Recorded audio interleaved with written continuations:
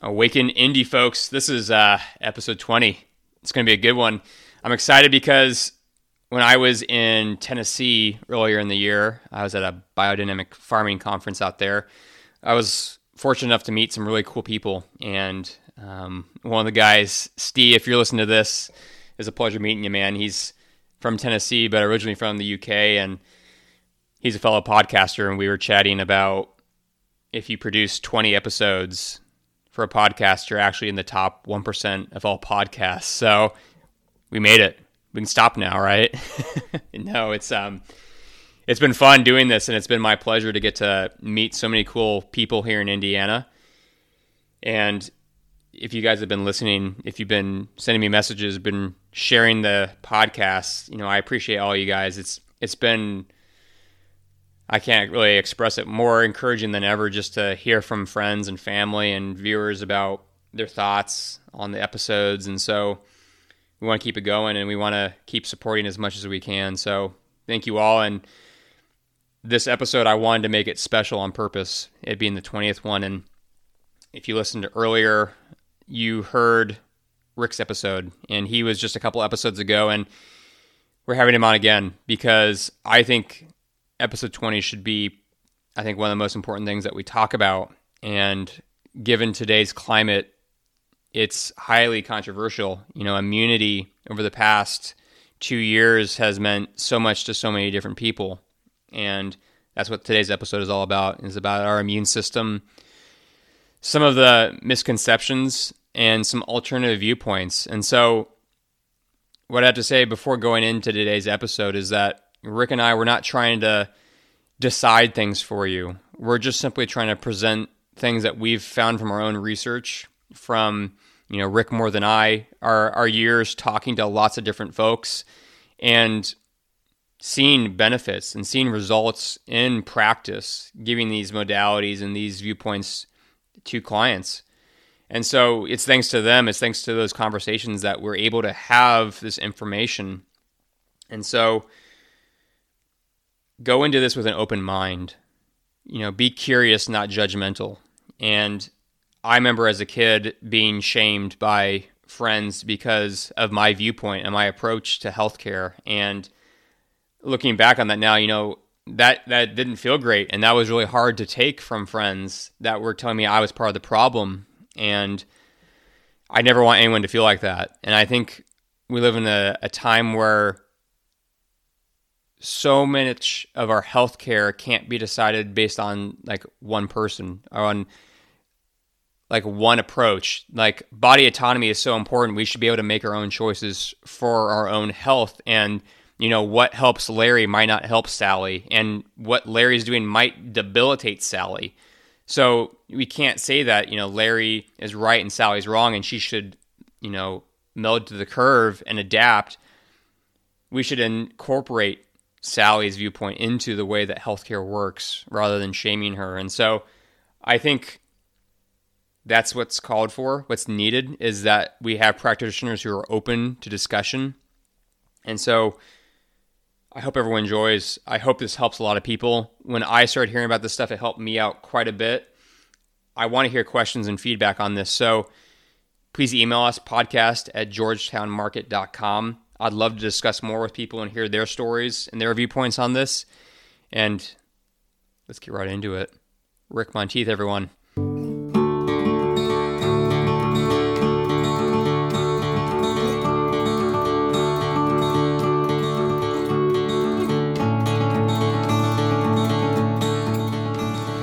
All right, here we go.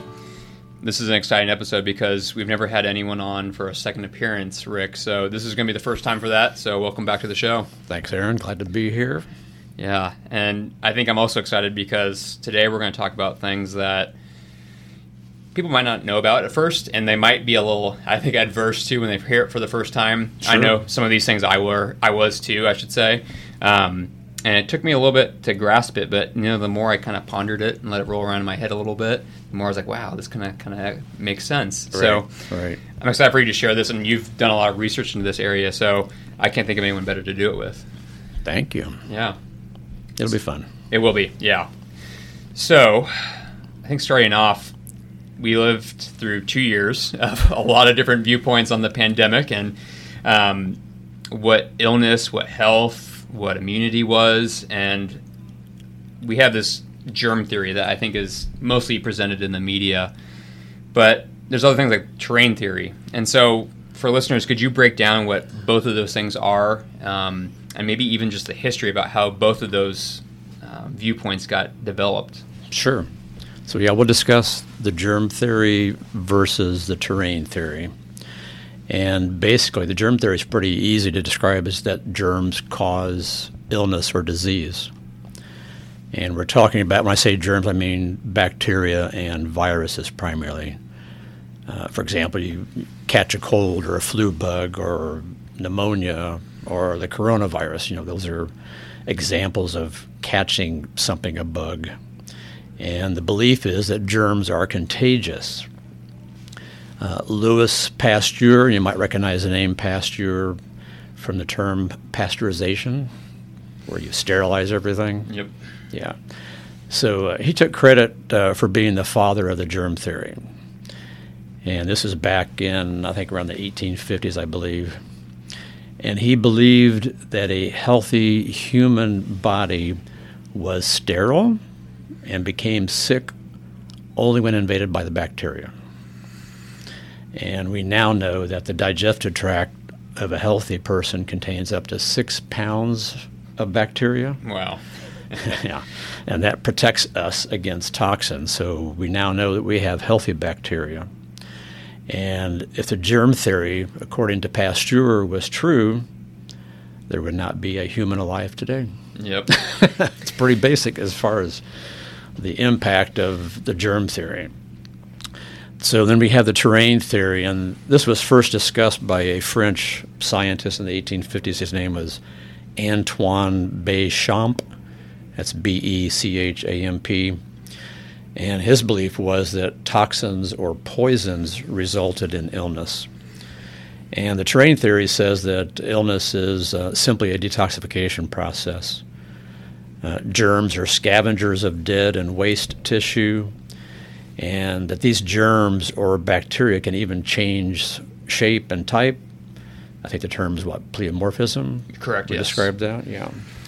So instead of believing that a symptom such as a fever is a result of a germ, but it's actually the natural mechanism of the body to eliminate toxins as part of the healing process.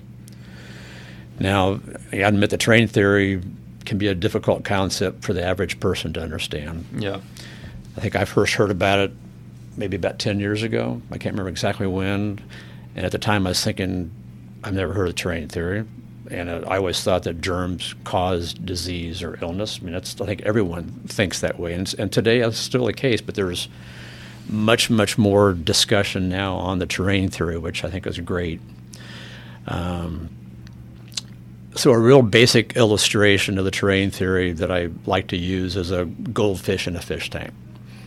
And the fish appears to be sick. So the question is, the goldfish, is it infected by a germ, or is it the water in the tank that became toxic or poisoned? So do you treat the goldfish, or do you change the water? So I think we know now that you change the water, so that you're changing the terrain of the fish tank, and you clean up the fish tank, and the fish is okay. Another example I like to use is the condition called scurvy. For a long time, it was believed that the sailors on ships were getting sick because of an infection of a germ. And I mean, many years they thought that scurvy was due to an infection of some type. But it took years, but it was determined to be a nutritional deficiency. And that when sailors were given limes or citrus, they were okay. They regained their health. Mm-hmm. Another good example is the nutritional deficiency called pellagra, which is a B vitamin deficiency. And the same thing, for years it was thought to be a contagious germ that was causing the symptoms. And when I say for years, from what I read, it took like 50 to 60 years. Jeez. Hard to believe it took that long to figure out it wasn't an infection or a germ causing it. It was simply a nutritional deficiency. But what is really unfortunate, I think, and very frustrating is that despite all the scientific evidence of the terrain theory, the germ theory has prevailed today, mainly because of the pharmaceutical industry, various government agencies who are convincing the population that germs are the cause of illness. And that's the foundation of prescribing drugs that treat symptoms, when the science shows that symptoms are a result of the body trying to eliminate toxins or poisons. So you have big pharma, you have doctors, you have hospitals, you have the FDA, you have the CDC, all these huge entities, corporations that are built on the belief that germs are the cause of illness. And I think later on we should talk about what the consequences have been from dealing with, in the last 3 years, dealing with this germ theory thought. To me, it's mind-blowing that all the consequences of the germ theory and the catastrophic results the world has had to deal with, all because of a false theory. Yep. Yeah, I think it's whenever you build a belief system on a shaky foundation, it sets you up for failure. And Pasteur, to me, is a shaky foundation. He liked to steal a lot of different scientific theories from other people, like Béchamp, for example. And he was known to be a fraud in that area, and he wasn't a scientist, he wasn't a doctor, he didn't have the same credentials as people like Béchamp did. And a lot of times he would do experiments trying to prove, this pathogen is causing this illness, but to actually get it to work, he would combine things like arsenic with the pathogen and get the result. Right. Because if you can't make it work, why not fib it, right? Sure. Convenient, right? Yeah. And so the current system that we come up with nowadays is based on that germ theory. And I think we got to think about going back to things like German microscopy. And there's a great podcast, if people want to learn more about what we're talking about, called Alpha Vedic. And there's a doctor on the show named Dr. Berlando, and he talks about, through his own research in German microscopy, finding things like protids, which has been known for a while underneath the microscope, and how those things that they've labeled protids turn into what we find as bacteria, viruses, fungi, and the terrain is what influences that expression. And I know for me, that was hard to grasp the first time after going through physiology in college and a bunch of different classes. And I was you drink spoiled milk, you get sick, right? Or something like that. Yeah, botulism or whatever it might be, right? Yeah, but then you think about it, it's you get exposed to lots of things all the time and you process them. And maybe it's the terrain of the milk that got changed that then caused different things to grow inside of it. Exactly. So maybe there's not just these magical boogeymen out there waiting to get us. And there can be some things like germs in the air if the terrain allows for it and their expression. But if we're taking care of ourselves, we don't really have to be so scared, I feel like, personally. Right. But if someone looked underneath the microscope, they might find other things besides those protids that I mentioned, and that might be exosomes. And so I'm curious, Rick, what are exosomes, and can you tell us a little bit more? Sure. So the term viruses, they were first identified at about 1930, 1931, and that was with the invention of the electron microscope, where they're able to see under a high-powered microscope very, very small microorganisms. And what we call today viruses, they're about 1,000 times smaller than bacteria. We're talking small here, really, really, really small. We're virtually hard to see. So they are very, very small. And again, viruses are dead. Bacteria is alive. So that's another thing to keep that in mind. So the question is, if viruses are not the cause of illness, according to the terrain theory, maybe there's something else. And there's a popular belief among scientists more recently is that viruses are actually exosomes. That's exosomes. And they're kind of described as toxin-gobbling messengers that are packages of DNA or RNA that our cells produce to clean up and get rid of dead and diseased tissues. And when I first learned about exosomes, it was from Dr. Tom Cowan.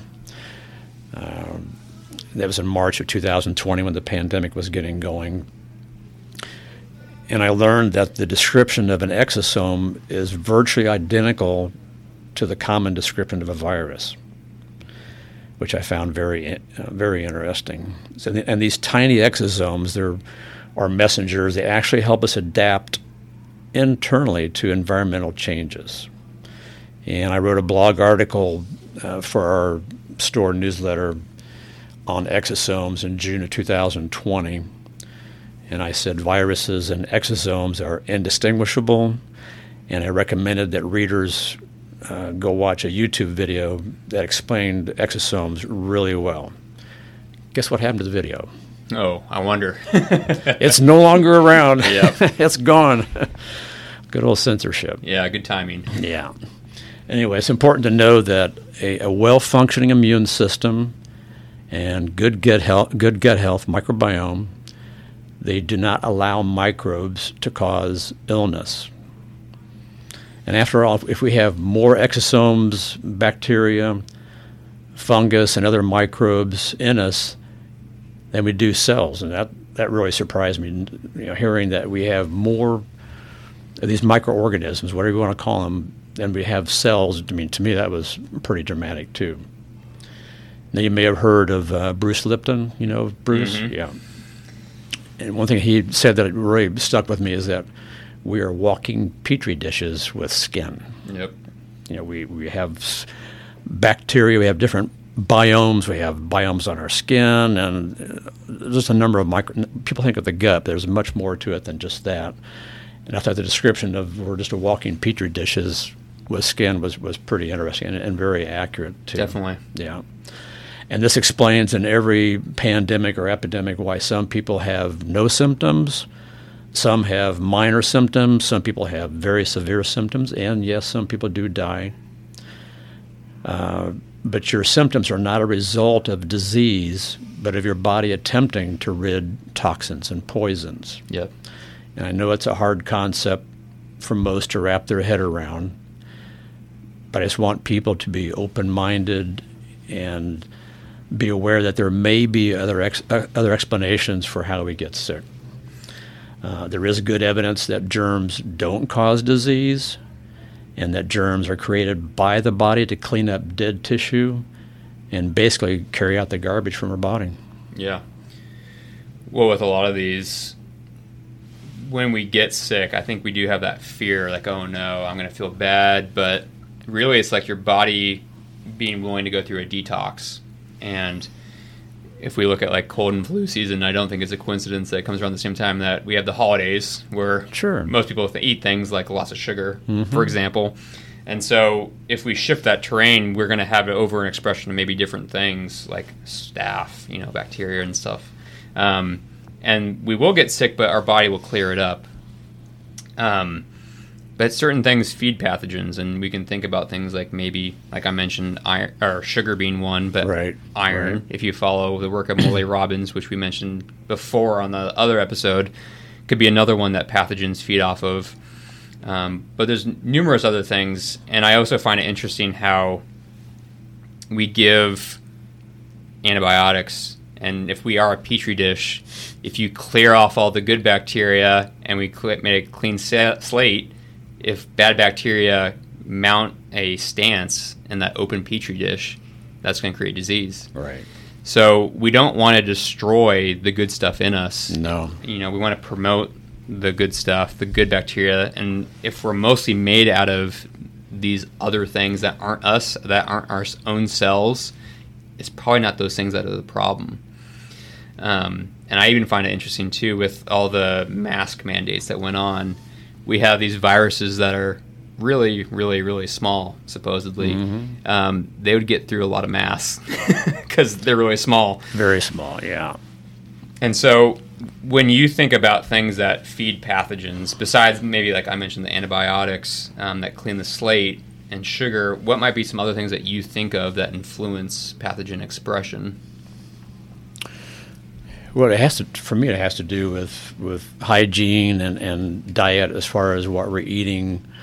Pathogens are described as they're bacteria that are basically they're considered bad bacteria. So we all have bad bacteria. We also have good bacteria. So I always tell my customers the good guys need to outweigh the bad guys. Yes. That's the important part. And if you're doing antibiotics like you described, the job of the antibiotics is to kill the bad bacteria, but it takes the good bacteria with it. Yep. So one option is to, if you feel you must do an antibiotic, and there's probably life-threatening situations that call for an antibiotic, Sure. that you should follow up with probiotics to replenish the gut with the good bacteria, so the good guys will outnumber the bad guys. Yes.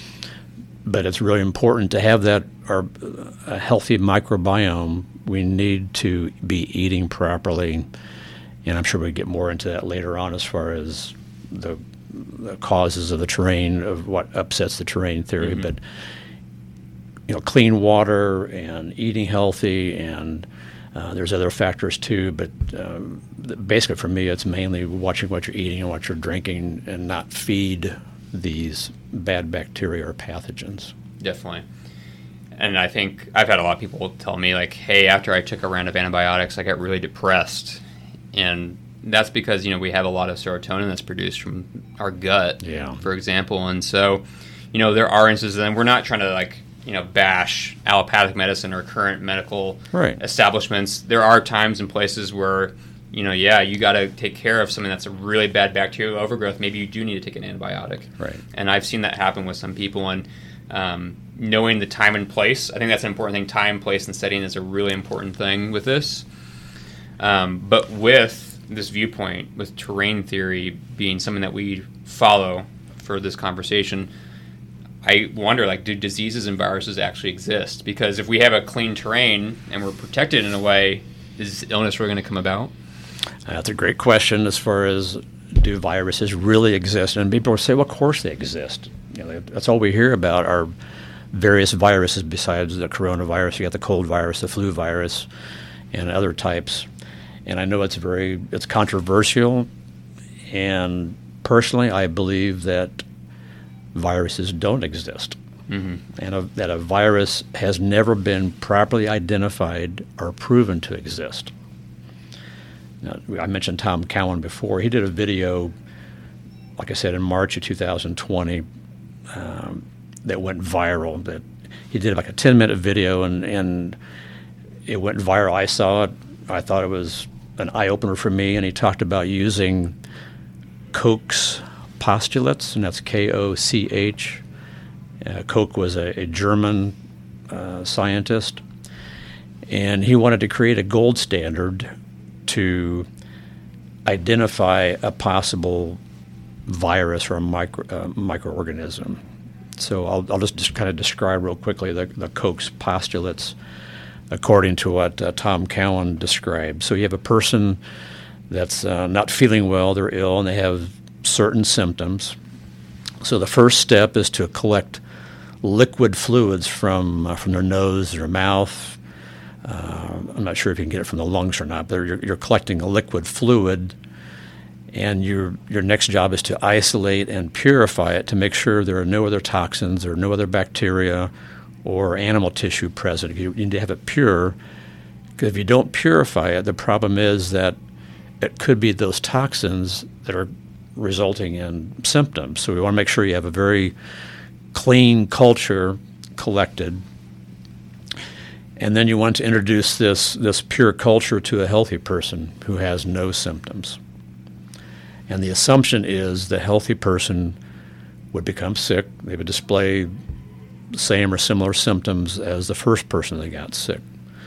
And then the final step is to re-isolate from the now diseased person and identify it and make sure it's identical to the original causative agent. So what I like about the Koch's postulates is that you're creating a gold standard, so you're comparing what you think may be a virus, and you want to be able to compare it from the person that is sick that it is the same virus that was collected originally. So that part makes sense to me, but no one's doing it, though. Yeah. That's like the shocking part, that you have scientists and they're not following. I've heard scientists say, well, that's just outdated. We don't do that anymore. And even back when Koch's postulates came out, there was a guy named Rivers, and he created Rivers postulates, and he just cut off Koch's first step because he couldn't make it work, so he just crossed off the first part of the Koch's, and there were still problems with the Rivers postulates. So then the question then became, does anybody actually possess this isolated and purified virus using Koch's postulates or even Rivers postulates? So that's what I was wondering about. So does anybody actually have this virus? I'm referring to the coronavirus right now. SARS-CoV-2 is what we're talking about. And I read about a lady, her name is Christine Massey, and she had the same question. So she contacted over 140 agencies, hospitals, scientists, researchers, including the CDC, the FDA, Johns Hopkins, and she even contacted entities in Europe, and she used the Freedom of Information Act to find out from all these entities if they possessed this isolated virus, and not a single one said they had it. Wow. Nobody had the SARS-CoV-2 virus. And I know at one time I read that the CDC, on their website, they actually stated that they did not have the SARS-CoV-2 virus. So it turns out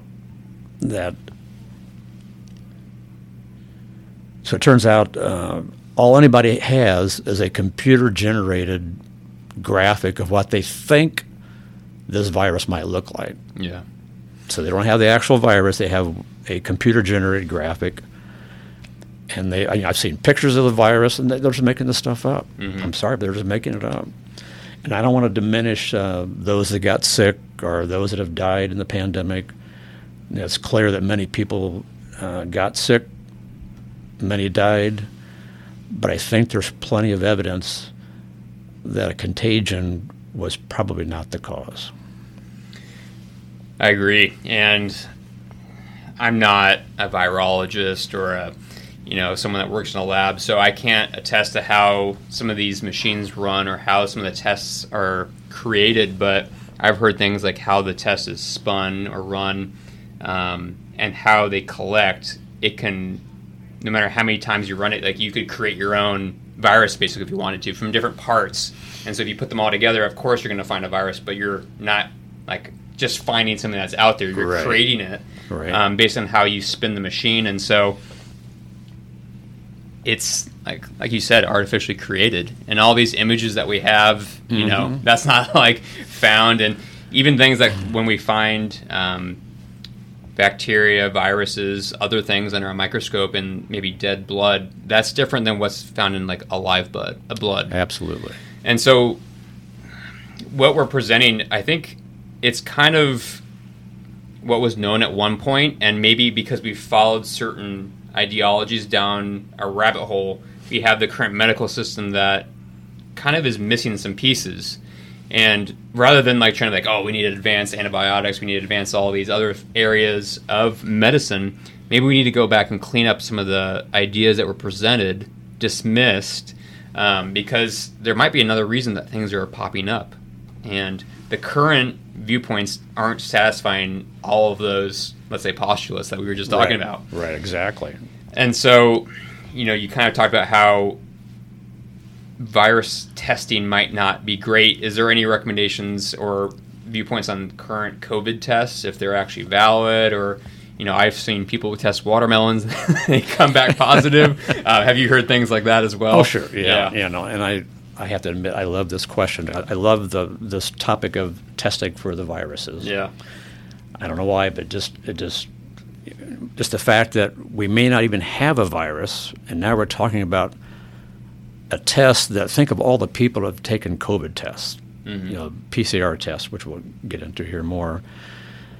So, there has to be a gold standard that identifies the virus, and then a test that can accurately show that you have the same virus that this gold standard says exists. So I just think that nobody has proven that they've ever actually truly isolated and purified a virus. Yes. Which to me means that the obvious answer is there's no test that's going to actually test for a virus, or in this case, for the SARS-CoV-2 virus. Mm-hmm. So to test for a pathogen or a microbe, you need a test, like I said, based on a gold standard. Let's assume that the germ theory is valid and that there is a coronavirus. So if you want an accurate test that properly identifies a virus, you need the actual virus to compare what is tested for. So if nobody has the actual virus, which we have just talked about, then how can a test accurately detect a virus or a variant? All we hear now are about variants. So, to me, is if there's no virus, there can't be a variant. Mm-hmm.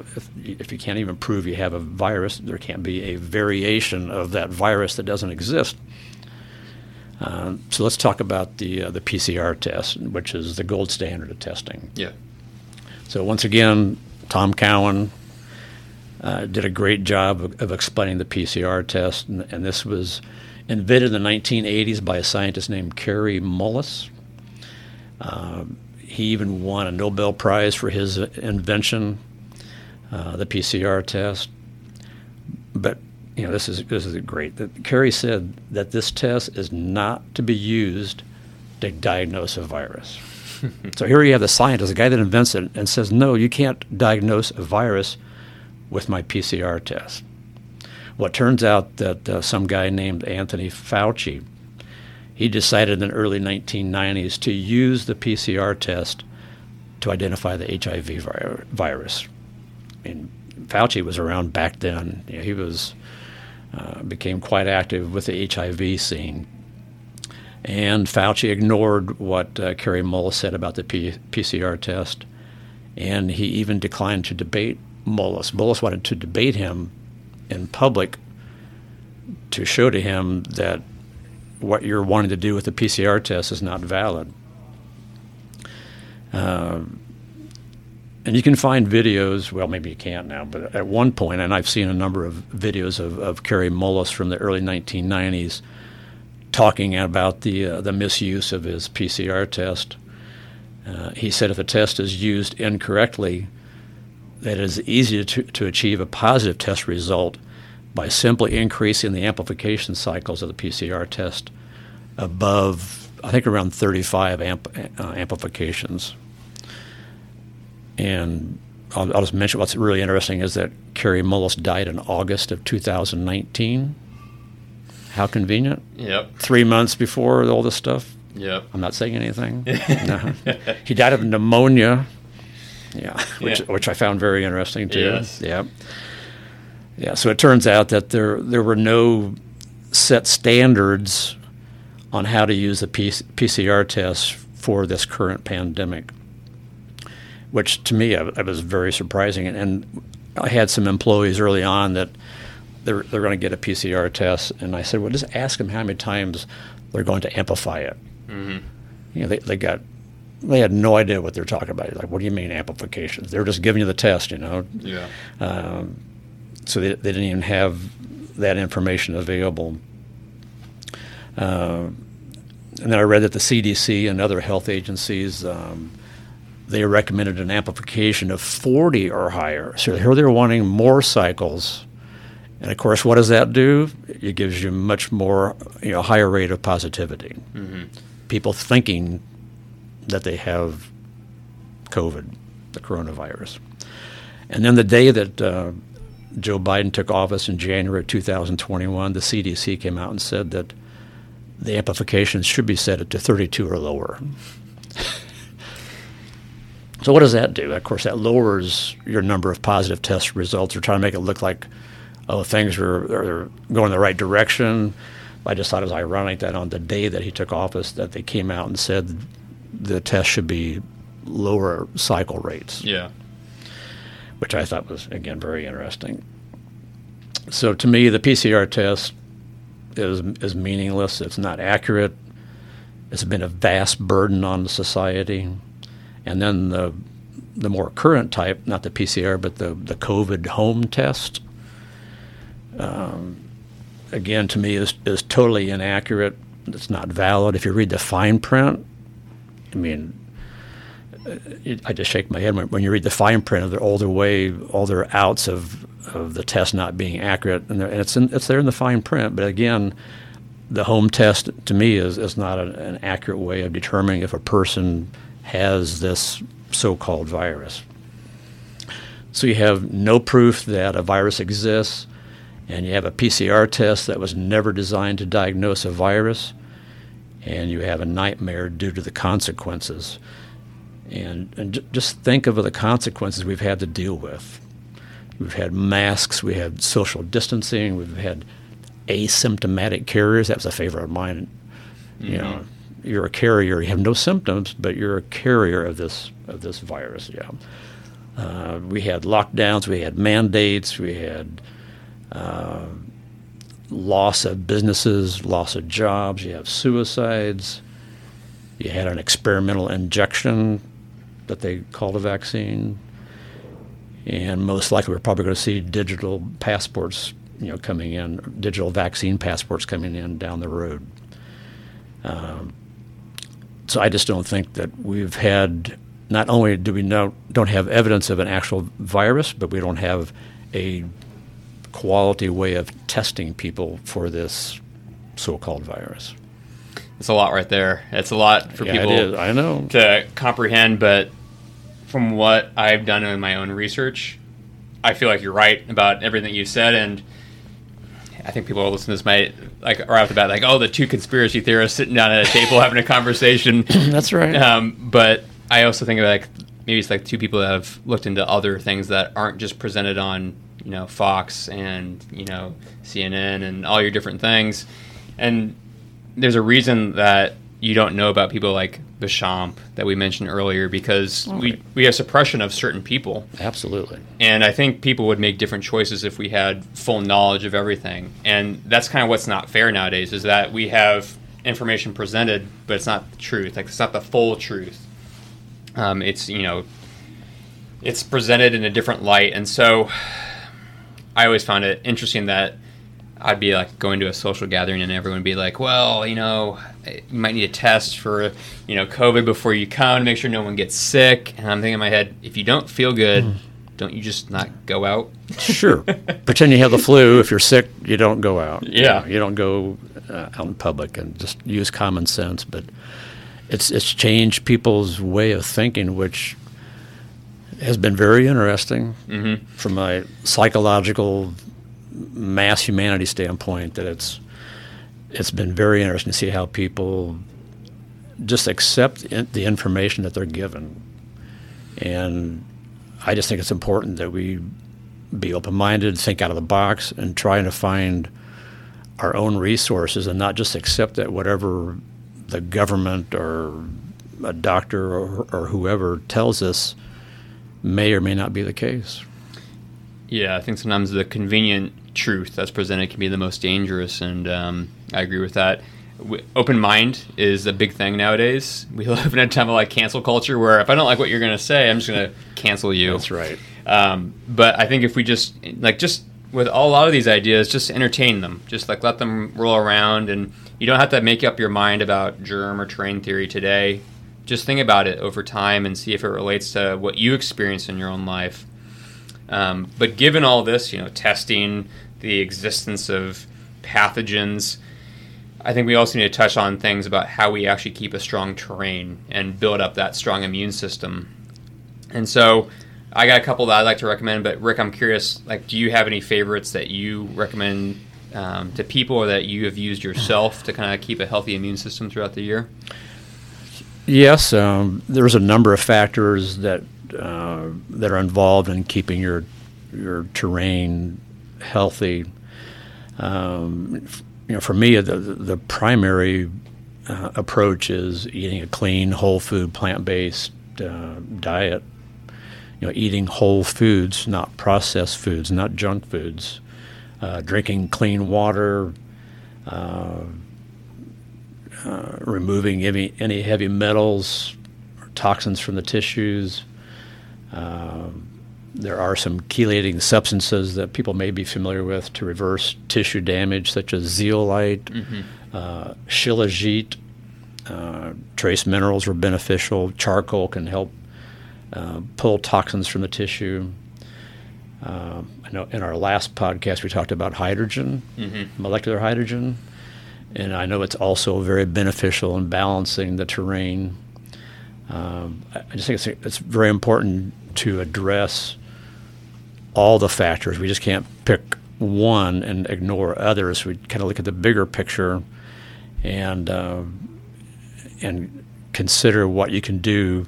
I know that mushrooms can help balance and support the terrain. Eating fermented foods, such as sauerkraut, for example, supports very healthy bacteria. And I'm sure you have some favorites too for building, supporting the terrain too, Aaron. Yeah, and I have to say, after we finish recording this, I'm going to have my first hydrogen session. I'm going to go drink some hydrogen water, and all right, I'll have to report back to tell listeners how I feel. And should be an interesting experiment. And I like a lot of those recommendations, things like shilajit, which I add. I make a lot of times mineral cocktails. Good. Morley Robbins like to call them adrenal cocktails. Right. And I do throw a little shilajit in those mixes myself. And if you want something that you feel right away, that's something that you'll feel right away when you get minerals in your body. And minerals are a great way to bind to things like heavy metals and help them detoxify. Right, exactly. So I like that recommendation. You mentioned mushrooms, and there's a lot of different ones that you can pick from. The one that I started with was reishi, and it's a nice one because you can take it as a capsule, as a tincture, and it's medicinal. It has things like di-and-triterpenes that come out really great in a tincture, and that's like how I've liked to take it in the past.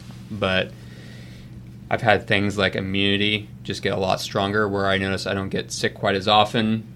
It has a strong affinity for our liver. You think about that bitter taste that reishi has. Oh, yeah. Really great for that, as well as it seems to have also a calming effect on our system. And I have another favorite, cod liver oil. Good. They seem to import, back in the day, I think this was over in Europe, they imported hard cheeses.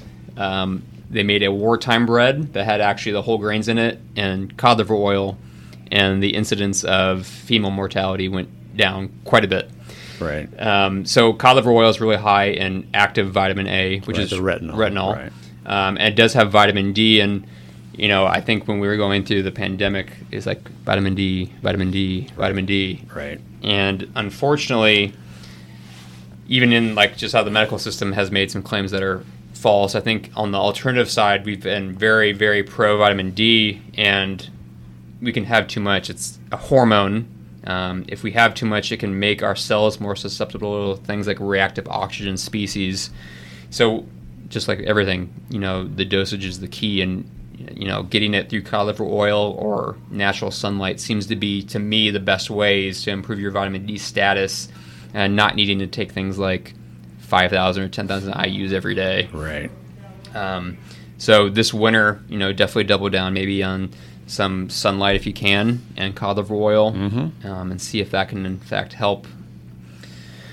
So talk about viruses, talk about the terrain, talk about things to keep the terrain strong, but I'd like to also touch on some things that disrupt the terrain that people may or may not associate with that disruption. And I know electricity is a big thing that you've mentioned and like to talk about, but then also maybe things like EMF. So if someone's like, oh, I love my cell phone, I can't get separated from my cell phone, or I seem to get really like a lot of migraines when I walk into hot spots, or if I'm around these towers that are being installed in my neighborhood, right. What would you say to those people? Well, there's a definite, from what I've read, the correlation of being introduced to new electrical advents, be it electricity or EMFs, microwaves, it turns out that there's good evidence that there's a correlation of introducing these various forms of electricity and illness resulting from the introduction of these electrifications, if you will. There was a scientist named Heinrich Schweik, sounds German to me, Yeah. 1836, and he stated that all physiological processes produce electricity, which I hadn't heard of or thought about before. And he claimed that the accumulation of electricity in the body causes the symptoms of influenza. That was interesting. Okay. So with the introduction, if you go back to the introduction of the telegraph lines, that was in 1875 in that time period, there was a new disease that they called neurasthenia, which I'd never heard of before, which was very similar to modern-day chronic fatigue syndrome. And it spread along the routes of railroads and telegraph lines. How convenient, huh? Interesting. And you go up from there, 1889, which was the beginning of the electrical era. If you go back to 1889, that was the start of the electrical era, and there was a deadly flu epidemic from 1889 to 1894. So there's a correlation of new electricity introduced, and a deadly flu epidemic followed it shortly after. And then in World War I, they did a vast installation of antennas. And what we have with World War I, we had the Spanish flu in 1918. And even though many, many people died from the Spanish flu, many experts came out later and saying that it was not due to a contagion. Everyone thought it was due to a virus. You know, talking about millions of people supposedly died, which I'm not sure how accurate that is, but people, I think, blame it on a flu bug. But when scientists went back to try to prove that it was a virus, and they tried multiple times, they tried infecting healthy volunteers. They were actually taking sick people and coughing on the faces of healthy people, which I thought's pretty dramatic, you know. Nothing like coughing on someone's face. Yeah, I'll pass on that experiment. But they couldn't reproduce. They couldn't get people sick. You know, they had healthy people being coughed on or exposed to sick people, and they tried multiple times. They even tried it with horses without success. So another example after that was in 1957 when they introduced radar. And what happened shortly after that? The Asian flu, right after it took place. You go into 1968, there were 28 satellites that were launched into space, and the Hong Kong flu followed right afterwards. There's another example of electrification of the Earth. Then you have cell phone service started in 1996, and we began seeing sensitivities to EMF and Wi-Fi signals. And I found it interesting that in September 2019, they turned on 5G, which is much, much stronger than the 4G network. They turned that on in Wuhan, China. And 3 months later, what happened? We had the early cases of the coronavirus being reported. Then they had illnesses, has followed other 5G installations in all major cities in America. In northern Italy, they had the densest 5G coverage, and they had 22 times the cases of coronavirus as Rome did. And what's also interesting, that countries with no 5G reported virtually no cases of the coronavirus. So why is that? I found that very interesting. So whenever we have these electrical envelopes of the Earth, these sudden disturbances which affect the electrical circuits in the human body, which some people call dirty electricity. What I found interesting is that each cell in the body has its own electrical grid that's maintained by structured water inside the cell membranes. Yep. And we've also found that cancer has also increased with each new development of the electrification of the Earth. I think if people were listening, they're like, well, all these theories, they're kind of out there. Coincidences? Yeah, there you go, coincidences. Sure. They're really out there, and how could we have such a worldwide illness? I think you just got it. Like, we rolled out 5G, and that's something that happened worldwide. And so if you're looking for causative factors, like, we got to consider all these different inputs. We can't just say, hey, it's this one thing possibly. Right. And so there's a lot of influences, and we are electrical beings. Exactly. And I love that you brought up water, because there's so many people that just drink things like tap water, or they'll go to Costco or Walmart, and I see like the plastic water bottles. Lauren's talked about this on the show, like seeing the plastic water bottles baking in the sun, and to think about drinking that, like, it just sounds like a swimming pool of like not a good idea. All the horrible things. So getting clean water, whether that's distilled or RO water or spring water, if you're lucky enough to live near a natural source.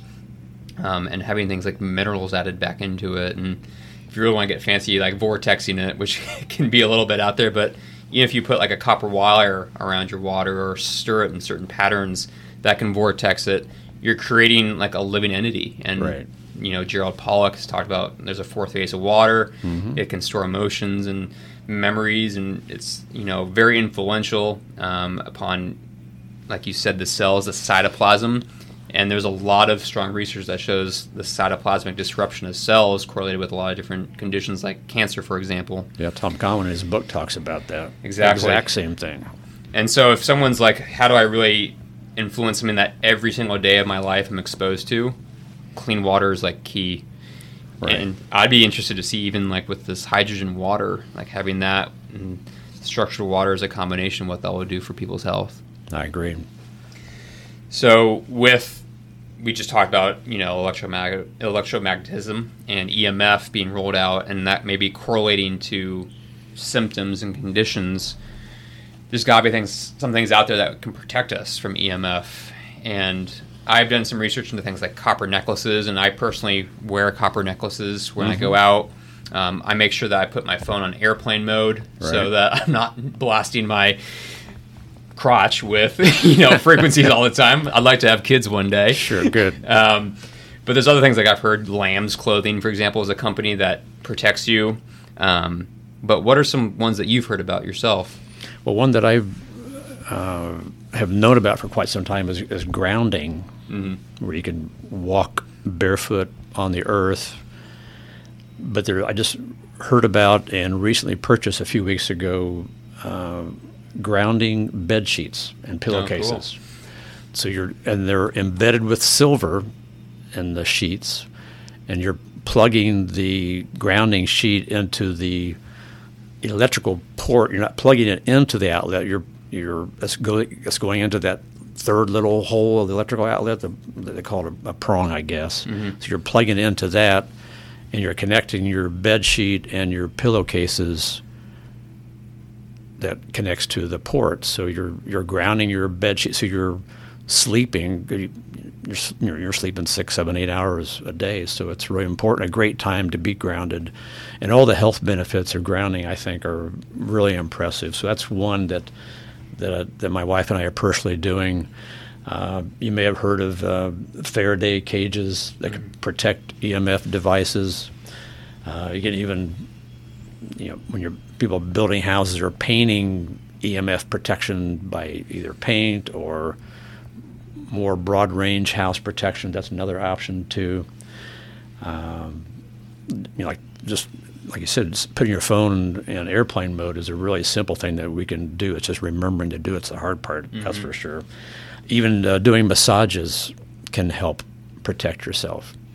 And even handshakes and hugs can also help kind of ground or protect ourselves against EMF. And crystals, we talked about the shungite, and there's other crystals, I think, that provide some EMF protection. So there are some options. I have a device that I put on the back of my cell phone that I bought, 3 or 4 years ago from somebody that supposedly did tests that showed that it reduced EMF exposure to it.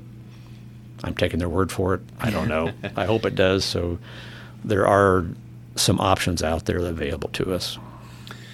I like that. Yeah, and I like the grounding because it's getting hard now that it's getting colder outside, but even just going and putting your bare feet on the ground, right? Like, try to be in a bad mood doing that. Like, it just feels good. Absolutely. Yeah. Just being outside. So I definitely recommend people check that out. And copper necklaces, those are easy to get. So, I think with a lot of this, like, people say, oh, how can you be sensitive to EMF? There's enough companies out there doing research and sharing this that there's a lot of people that get affected by it. And sure. Even if you think you're one of those people that, hey, I'm not one of those people that's sensitive. Like, if you get migraines when you walk into certain buildings or are around certain areas, you might be sensitive and you might not even know it. It's hard, like we've been talking about, it's hard to separate out symptoms from the cause of things. And you have to really be a detective nowadays to get to the bottom line. I agree. And so I think we've wrapped up a lot of different things and given people a lot of resources to check in on. And I would say when you're going about maybe doing your own research, because I think when you hear a podcast episode like this, it's good to stimulate your own research, because I'm willing to admit, like, there's some things about, like, what I've said today I might be wrong about. And fact-checking me is a great thing, and doing your own research, I think, is the best thing that anyone can ever do, because it inspires them in their own health pursuits. But I would say when you look at things, like, just know that we've had suppression of alternative means, like Royal Rife, which is someone that we've talked about before. The AMA destroyed a lot of his work, and I wonder how far along we would be if we didn't have that happen. They destroyed all of his work. Oh, yeah. My understanding is there is no original Rife machine that exists that I think they've tried to replicate or duplicate something close to it, but from my understanding is that they destroyed his equipment completely. Yeah. All we have left is just knowing his name, basically. Yeah. But the positive is that we have people doing cool research today. Like, we've mentioned people like George Wiseman, we mentioned Joe Pollack, and if you want to, like, see a succession of people that have done research that have influenced these thoughts, you can look at people like we mentioned. Bishop is one. There's Gaston Naissance, Gunther Enderlein is another one. And so look these people up, see what they were talking about, and just be open to these different ideas. So kind of wrapping up here, Rick, last time you were on the show, I asked you for your top recommendations for, health, but got to change it up now. So okay. I'm curious, what are your top 3 resources or books or recommendations that people look into if they want to maybe dig a little bit deeper? Sure. So, yeah, the top 3 that I did myself, I mentioned his name before, Tom Cowan. I really like his work. He has a book called The Contagion Myth, and I think that is an exceptional book. He's really good at explaining most of the topics we've talked about, and he wrote the book because of the current coronavirus pandemic. So I like his work. If you want to learn about the history of the germ theory, I recommend there's a book by Ethel Hume titled Béchamp or Pasteur. That's a good book that gives you the history, which I found fascinating also. And then the book that Amanda Vollmer, that we've talked about before, she recommends a book titled What Really Makes You Ill by Lester and Parker. And it's over 700 pages. Oh, wow. Yeah. Could be a doorstop at some point. But Yep. it's a big, thick book. But again, it's filled with interesting information. That's a great topic, what really makes us sick. And the information that Amanda puts out, I think, is really good in general. If you want to learn about the terrain theory, she's really a big advocate of the terrain theory. She has a channel on Telegram. And she also has, Yummy Doctor and Yum Naturals. I think those are her 2 sources that I highly recommend. Amanda Vollmer is one of my favorite ones because, she's out in Canada, and she's doing a lot of cool research and making her own products and helping a lot of people.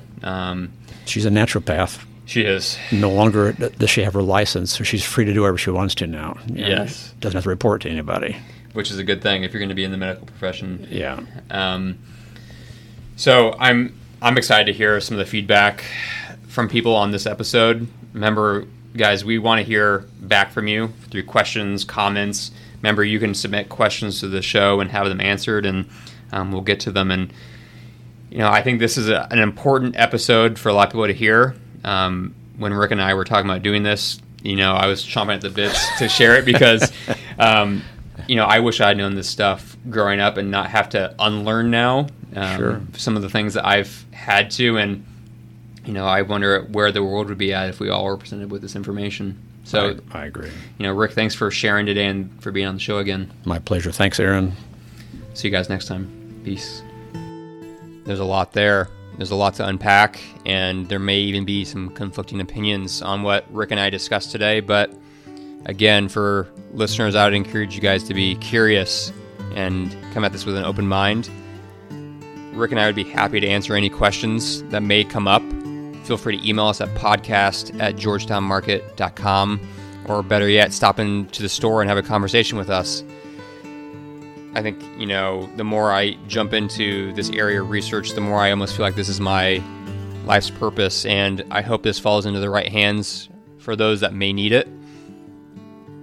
I also feel like through my conversations with numerous clients and individuals that with the current medical system, we're seeing the acute suppressed, but the chronic expressed, and we've traded that short-term protection for long-term illness. So I think rather than pushing more and more and more on modalities that don't fit everyone, maybe we should go back and see that some of the misguided nature in our current medical system needs to be rectified and find a way to come at this with a more open mind and an open heart. So again, I look forward to people's feedback on this one, and as you guys travel into the holiday season, be safe. Lots of prayers with you guys from the Georgetown Market family here, from Rick and I, and we'll see you guys next time.